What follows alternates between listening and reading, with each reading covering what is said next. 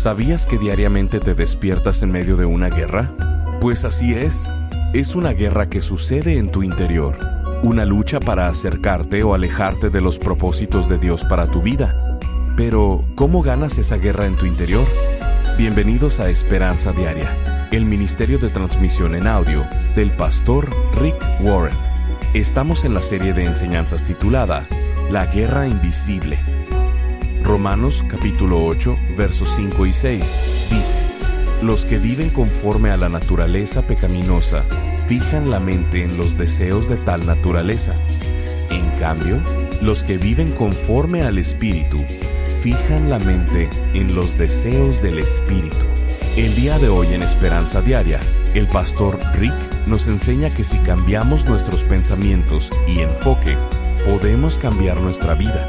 Escuchemos al pastor Rick en la tercera parte de la enseñanza titulada Librado de mí mismo. No sé tú, pero yo podría admitir honestamente que antes de que tuviera el Espíritu Santo en mi vida, había ciertas cosas a las que no le podía decir no. No tenía la habilidad de decirle que no. Puedes llamarles compulsiones, hábitos, impulsos, deseos, naturaleza vieja, pero la verdad es que había cosas en mi vida a las que no les podía decir que no. No tenía la habilidad de decir no, porque todo lo que tenía era mi fuerza de voluntad. Ahora tengo el poder de Dios y Él me da la habilidad de decir no. Gálatas 5:16 dice esto: Por lo tanto, digo, vivan según el Espíritu y no busquen satisfacer sus propios malos deseos. Si le permito al Espíritu vivir a través de mi vida, ¿quiere decir que ya no tendré esos deseos? No. Lo que quiere decir es que ya no voy a satisfacer esos deseos.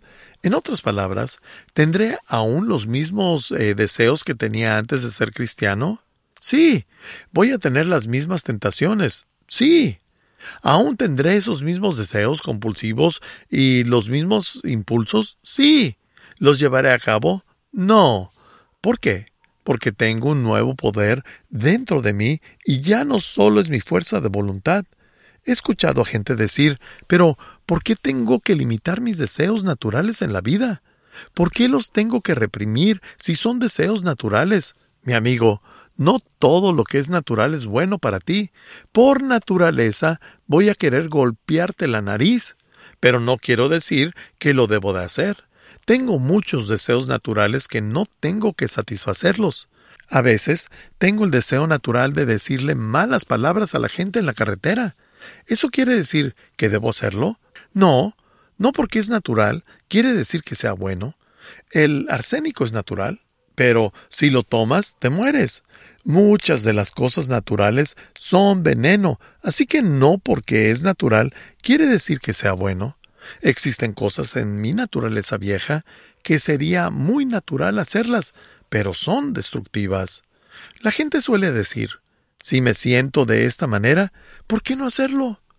Porque a eso se le llama madurez. Madurez es cuando haces lo correcto, no lo que sientes, porque lo que sientes que debes hacer no siempre es lo mejor para ti, lo mejor para alguien más, o no es la voluntad de Dios. Si todos hiciéramos lo que por naturaleza sentimos, mañana nadie iría a trabajar. Pero estas son las buenas noticias de Romanos capítulo 8. En el siguiente versículo, el 9, dice: Sin embargo, ustedes no viven según la naturaleza pecaminosa, sino según el Espíritu, si es que el Espíritu de Dios vive en ustedes. Y si alguno no tiene el Espíritu de Cristo, no es de Cristo.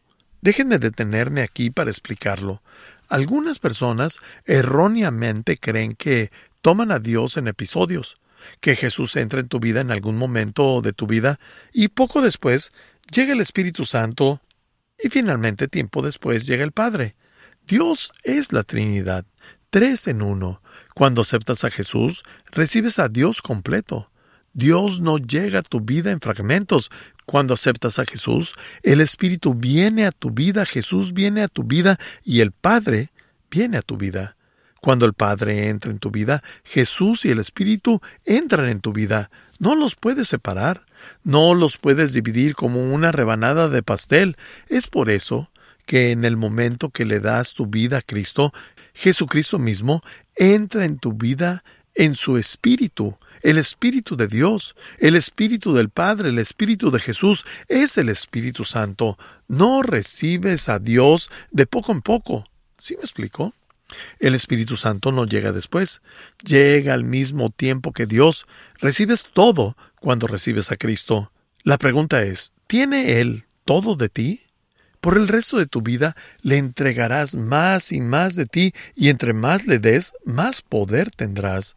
Él nos está diciendo que ahora tenemos una nueva habilidad para decir no.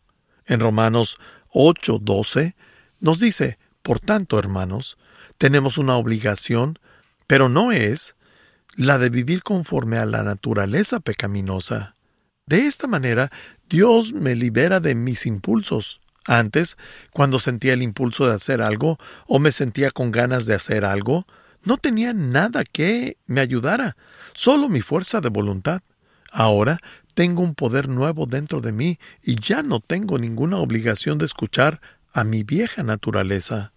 Ha habido gente que me ha dicho, bueno, no puedo decirte la cantidad de gente que me ha confesado su adulterio, que ha tenido una infidelidad y que me lo ha dicho.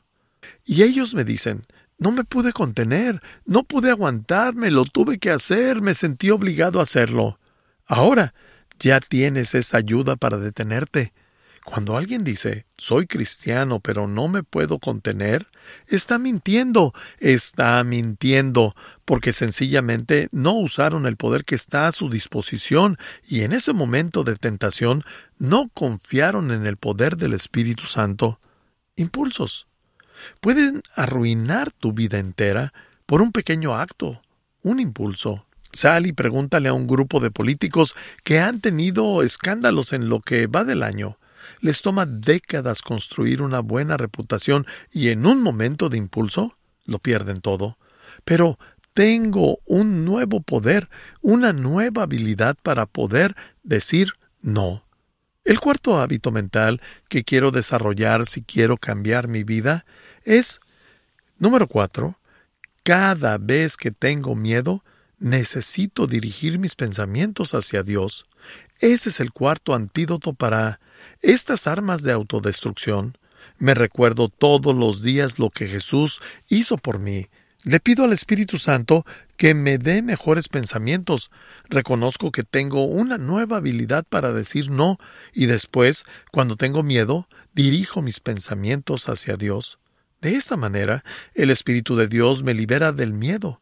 Romanos 8:14-16 dice, porque todos los que son guiados por el Espíritu de Dios son hijos de Dios, y ustedes no recibieron un espíritu que de nuevo los esclavice al miedo, sino el Espíritu que los adopta como hijos y les permite clamar, Abba, Padre. El Espíritu mismo le asegura a nuestro espíritu que somos hijos de Dios. Abba es una palabra del arameo, no es el grupo musical. Quiere decir papi, papito. Es la forma más íntima de la palabra padre. Papi, mi papito. Abba, mi Abba. Cuando era niño, no le tenía miedo a nada. Realmente casi nada me daba miedo. Era muy irresponsable y me divertía mucho. Pero a veces, en las noches, cuando era más chico, si oía algún ruido que me asustaba un poco, siempre le hablaba a mi papá, papi, papi. Y él podía escuchar desde su cuarto y él venía a verme. Cuando tenía miedo, nunca le hablé a mi mamá, por la única razón de que yo sabía que mi papá era más fuerte. Él no era un hombre muy grande, pero era muy fuerte porque él trabajaba muy duro y yo sabía que él podía contra cualquiera. Así que cuando tenía miedo, yo gritaba, ¡Papi! Yo le podía hablar a mi papi. Esto es exactamente lo que Dios te dice que hagas cuando tienes miedo.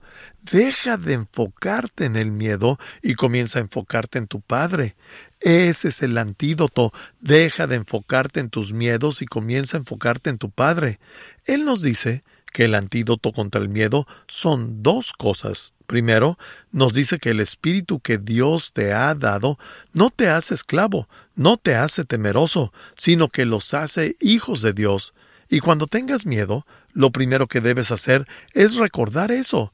¿A qué familia perteneces? Soy un hijo de Dios, soy una hija de Dios, pertenezco a su familia, y las familias se cuidan los unos a los otros. Existe esa protección familiar.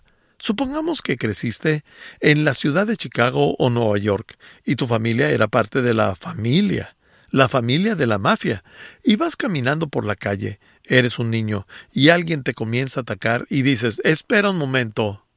¿Sabes quién soy yo? Mi padre es Guido, y Guido trabaja para Bruno, y Bruno te hará una oferta que no podrás rechazar. ¿Estás seguro que me vas a tocar? Porque yo pertenezco a la familia.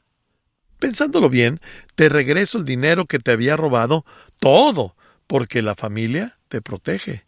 Cuando empiezas a tener miedo, Dios te dice que lo primero que tienes que decir es, espera un momento, ¿sabes quién es mi Padre? Mi Padre es el creador del universo, mi Padre es Dios, soy un hijo de Dios, pertenezco a la familia, Dios cuida de sus hijos, y después puedo gritarle al Padre, Padre, ¿te puedes encargar de este miedo? Y mi Padre Celestial me dirá, claro, yo me encargo de esto, vuelve a dormir, no tienes por qué preocuparte, yo me encargo. Estás escuchando Esperanza Diaria, el programa de transmisión en audio del pastor Rick Warren. En breve, el pastor Rick regresará con el resto de este mensaje. La Biblia nos enseña que existen 3 enemigos que están tratando de destruir tu vida. Quieren desintegrar tu familia, robar tu alma, apartarte del gozo, del propósito y del significado de tu vida. Estos 3 enemigos están en tu contra. La Biblia llama a estos 3 enemigos el mundo, el diablo y la carne. El mundo está a tu alrededor. Satanás está en tu contra. Y la batalla contra ti eres tú mismo. Si no conoces a tus enemigos, nunca podrás ganar la batalla y vivirás derrotado toda tu vida. Pensando en esto, el pastor Rick ha elaborado una nueva serie titulada La Guerra Invisible, donde estaremos viendo a detalle cada uno de estos 3 enemigos, a lo largo de 8 enseñanzas, abordando los siguientes temas. Cuando te quieres rendir, ganando la guerra en mi interior, librado de mí mismo, llevando a cabo los cambios difíciles en mí. ¿Por qué la vida en este mundo es tan difícil? Siendo fiel en un mundo sin fe, cuando tu mundo se desmorona, y nunca luches tus batallas desnudo. Queremos hacerte llegar esta serie en formato MP3 de alta calidad, descargable y sin anuncios. Te invitamos a ser parte de este ministerio económicamente, contribuyendo con cualquier cantidad y uniéndote al esfuerzo de Esperanza Diaria en llevar las buenas noticias de Jesucristo al mundo hispano. Como muestra de nuestro agradecimiento, te enviaremos la serie titulada La Guerra Invisible. Para contribuir, llámanos al 949-713-5151 o visítanos en pastorricespañol.com. Esto es, al teléfono 949-713-5151 o visitándonos en pastorricespañol.com. Y si quieres hacerle saber al pastor Rick la manera en que estas transmisiones han tocado tu vida, escríbele a esperanza@pastorrick.com. Ahora, escuchemos al pastor Rick con el resto del mensaje del día de hoy. Cuando empiezas a tener miedo, Dios te dice que lo primero que tienes que decir es, espera un momento, ¿sabes quién es mi Padre? Mi Padre es el creador del universo, mi Padre es Dios, soy un hijo de Dios, pertenezco a la familia, Dios cuida de sus hijos, y después puedo gritarle al Padre, Padre, ¿te puedes encargar de este miedo? Y mi Padre Celestial me dirá, claro, yo me encargo de esto, vuelve a dormir, no tienes por qué preocuparte, yo me encargo. Cuando tengas miedo, solo recuerda a qué familia perteneces. Eres un hijo de Dios, no eres un esclavo. Eres un hijo de Dios y Él te protegerá. Y segundo, le puedes hablar a tu Padre. ¿A qué le temes más? Últimamente, ¿qué es lo que más te da temor? ¿Sabes cuál es la razón número 1 de temor en la gente? Yo he visto todos los estudios al respecto. La gente tiene miedo de hablar en público, le teme a las alturas, le tiene miedo a las nuevas experiencias sociales. Pero lo que he descubierto después de haber hablado con tanta gente durante 30 años es que el miedo número 1 que tiene la gente es no tener el control. Y cuando sientes que tu vida está fuera de control, te crea un miedo enorme. Y entre más sientes que está fuera de control, comienzas a pensar, estoy fuera de control, y piensas, quizá estoy perdiendo la cabeza, y te llenas de temor. La Biblia nos dice que no debemos tener temor, sino dirigirnos a Dios. Recuerdo una ocasión, en el norte de California, fue el año en que me casé. A finales del año me casé, hace más de 36 años. Mi salud comenzó a fallar, y desarrollé este miedo de que nunca me iba a mejorar, que mi vida se iba a terminar. Mi vida ni siquiera había comenzado, pero tenía miedo. Este es el fin de mi vida, nunca voy a lograr nada. Nada va a suceder en mi vida. Dios no me va a poder usar. Voy a ser un inválido toda mi vida, etcétera, etcétera, etcétera. Estaba lleno de miedos. Así que nos tomamos un mes sin trabajar, Kay y yo, y fuimos al norte de Carolina, en el área de Redwoods, donde vivían mis padres. Mientras estábamos ahí, una mañana me levanté y estaba muy deprimido porque mis miedos estaban constantemente desgarrando mi mente. El teléfono sonó, mi madre contestó y se lo pasó a Kay. El hombre en el teléfono preguntó, ¿aquí es donde Rick Warren se está quedando? Ella respondió, sí. Él dijo, ¿puedo hablar con él? Y me pasó el teléfono. El hombre me dijo, Rick, no nos conocemos, no te conozco a ti, ni tú me conoces a mí. Te estoy llamando desde San Diego, pero escuché que estabas pasando un mal momento, y quiero compartir un versículo que está en 2 de Timoteo 1:7 que dice, pues Dios no nos ha dado un espíritu de temor y timidez, sino de poder, amor y autodisciplina. Y colgó. Ese versículo cambió mi vida, pues Dios no nos ha dado un espíritu de temor y timidez, sino de poder, amor y autodisciplina. Entre más sea controlado por el Espíritu Santo, más te podrás controlar a ti mismo. Mucha gente le teme al Espíritu Santo. No quiero ser llenado del Espíritu. Eso me convertiría en alguien raro, me convertiría en un fanático religioso. Voy a ser como uno de esos que salen en la televisión, espíritu de nicotina, sal. Me voy a caer al piso, voy a perder el control. De hecho, es exactamente lo contrario. Entre más tengas del Espíritu, mayor dominio propio tendrás. El verso dice que Dios no nos ha dado un espíritu de temor, así que si tienes miedo, eso no viene de Dios. Ese miedo no es por parte de Dios. Cuando el Espíritu de Dios viene a tu vida, eres llenado con amor. Yo quiero eso. Eres llenado con poder. Yo quiero eso. Eres llenado de dominio propio. Yo quiero eso. Pues bien, Espíritu Santo, dame todo lo que tienes. Lléname. Eso no me va a hacer un loco. Me va a hacer más humano, me va a hacer más natural, me hace más amoroso, me da más dominio propio. Si aprendo del mejor, voy a hacer lo mejor. Sea lo que sea, lo puedo hacer. ¿Por qué? Porque todo lo puedo en Cristo que me fortalece. Por lo tanto, el Espíritu en mí no me hace un loco o un religioso. El estar lleno del Espíritu me hace tener dominio propio. Y créanme, vas a necesitar ese dominio propio. Entre más me controle el Espíritu, más me controlo a mí mismo.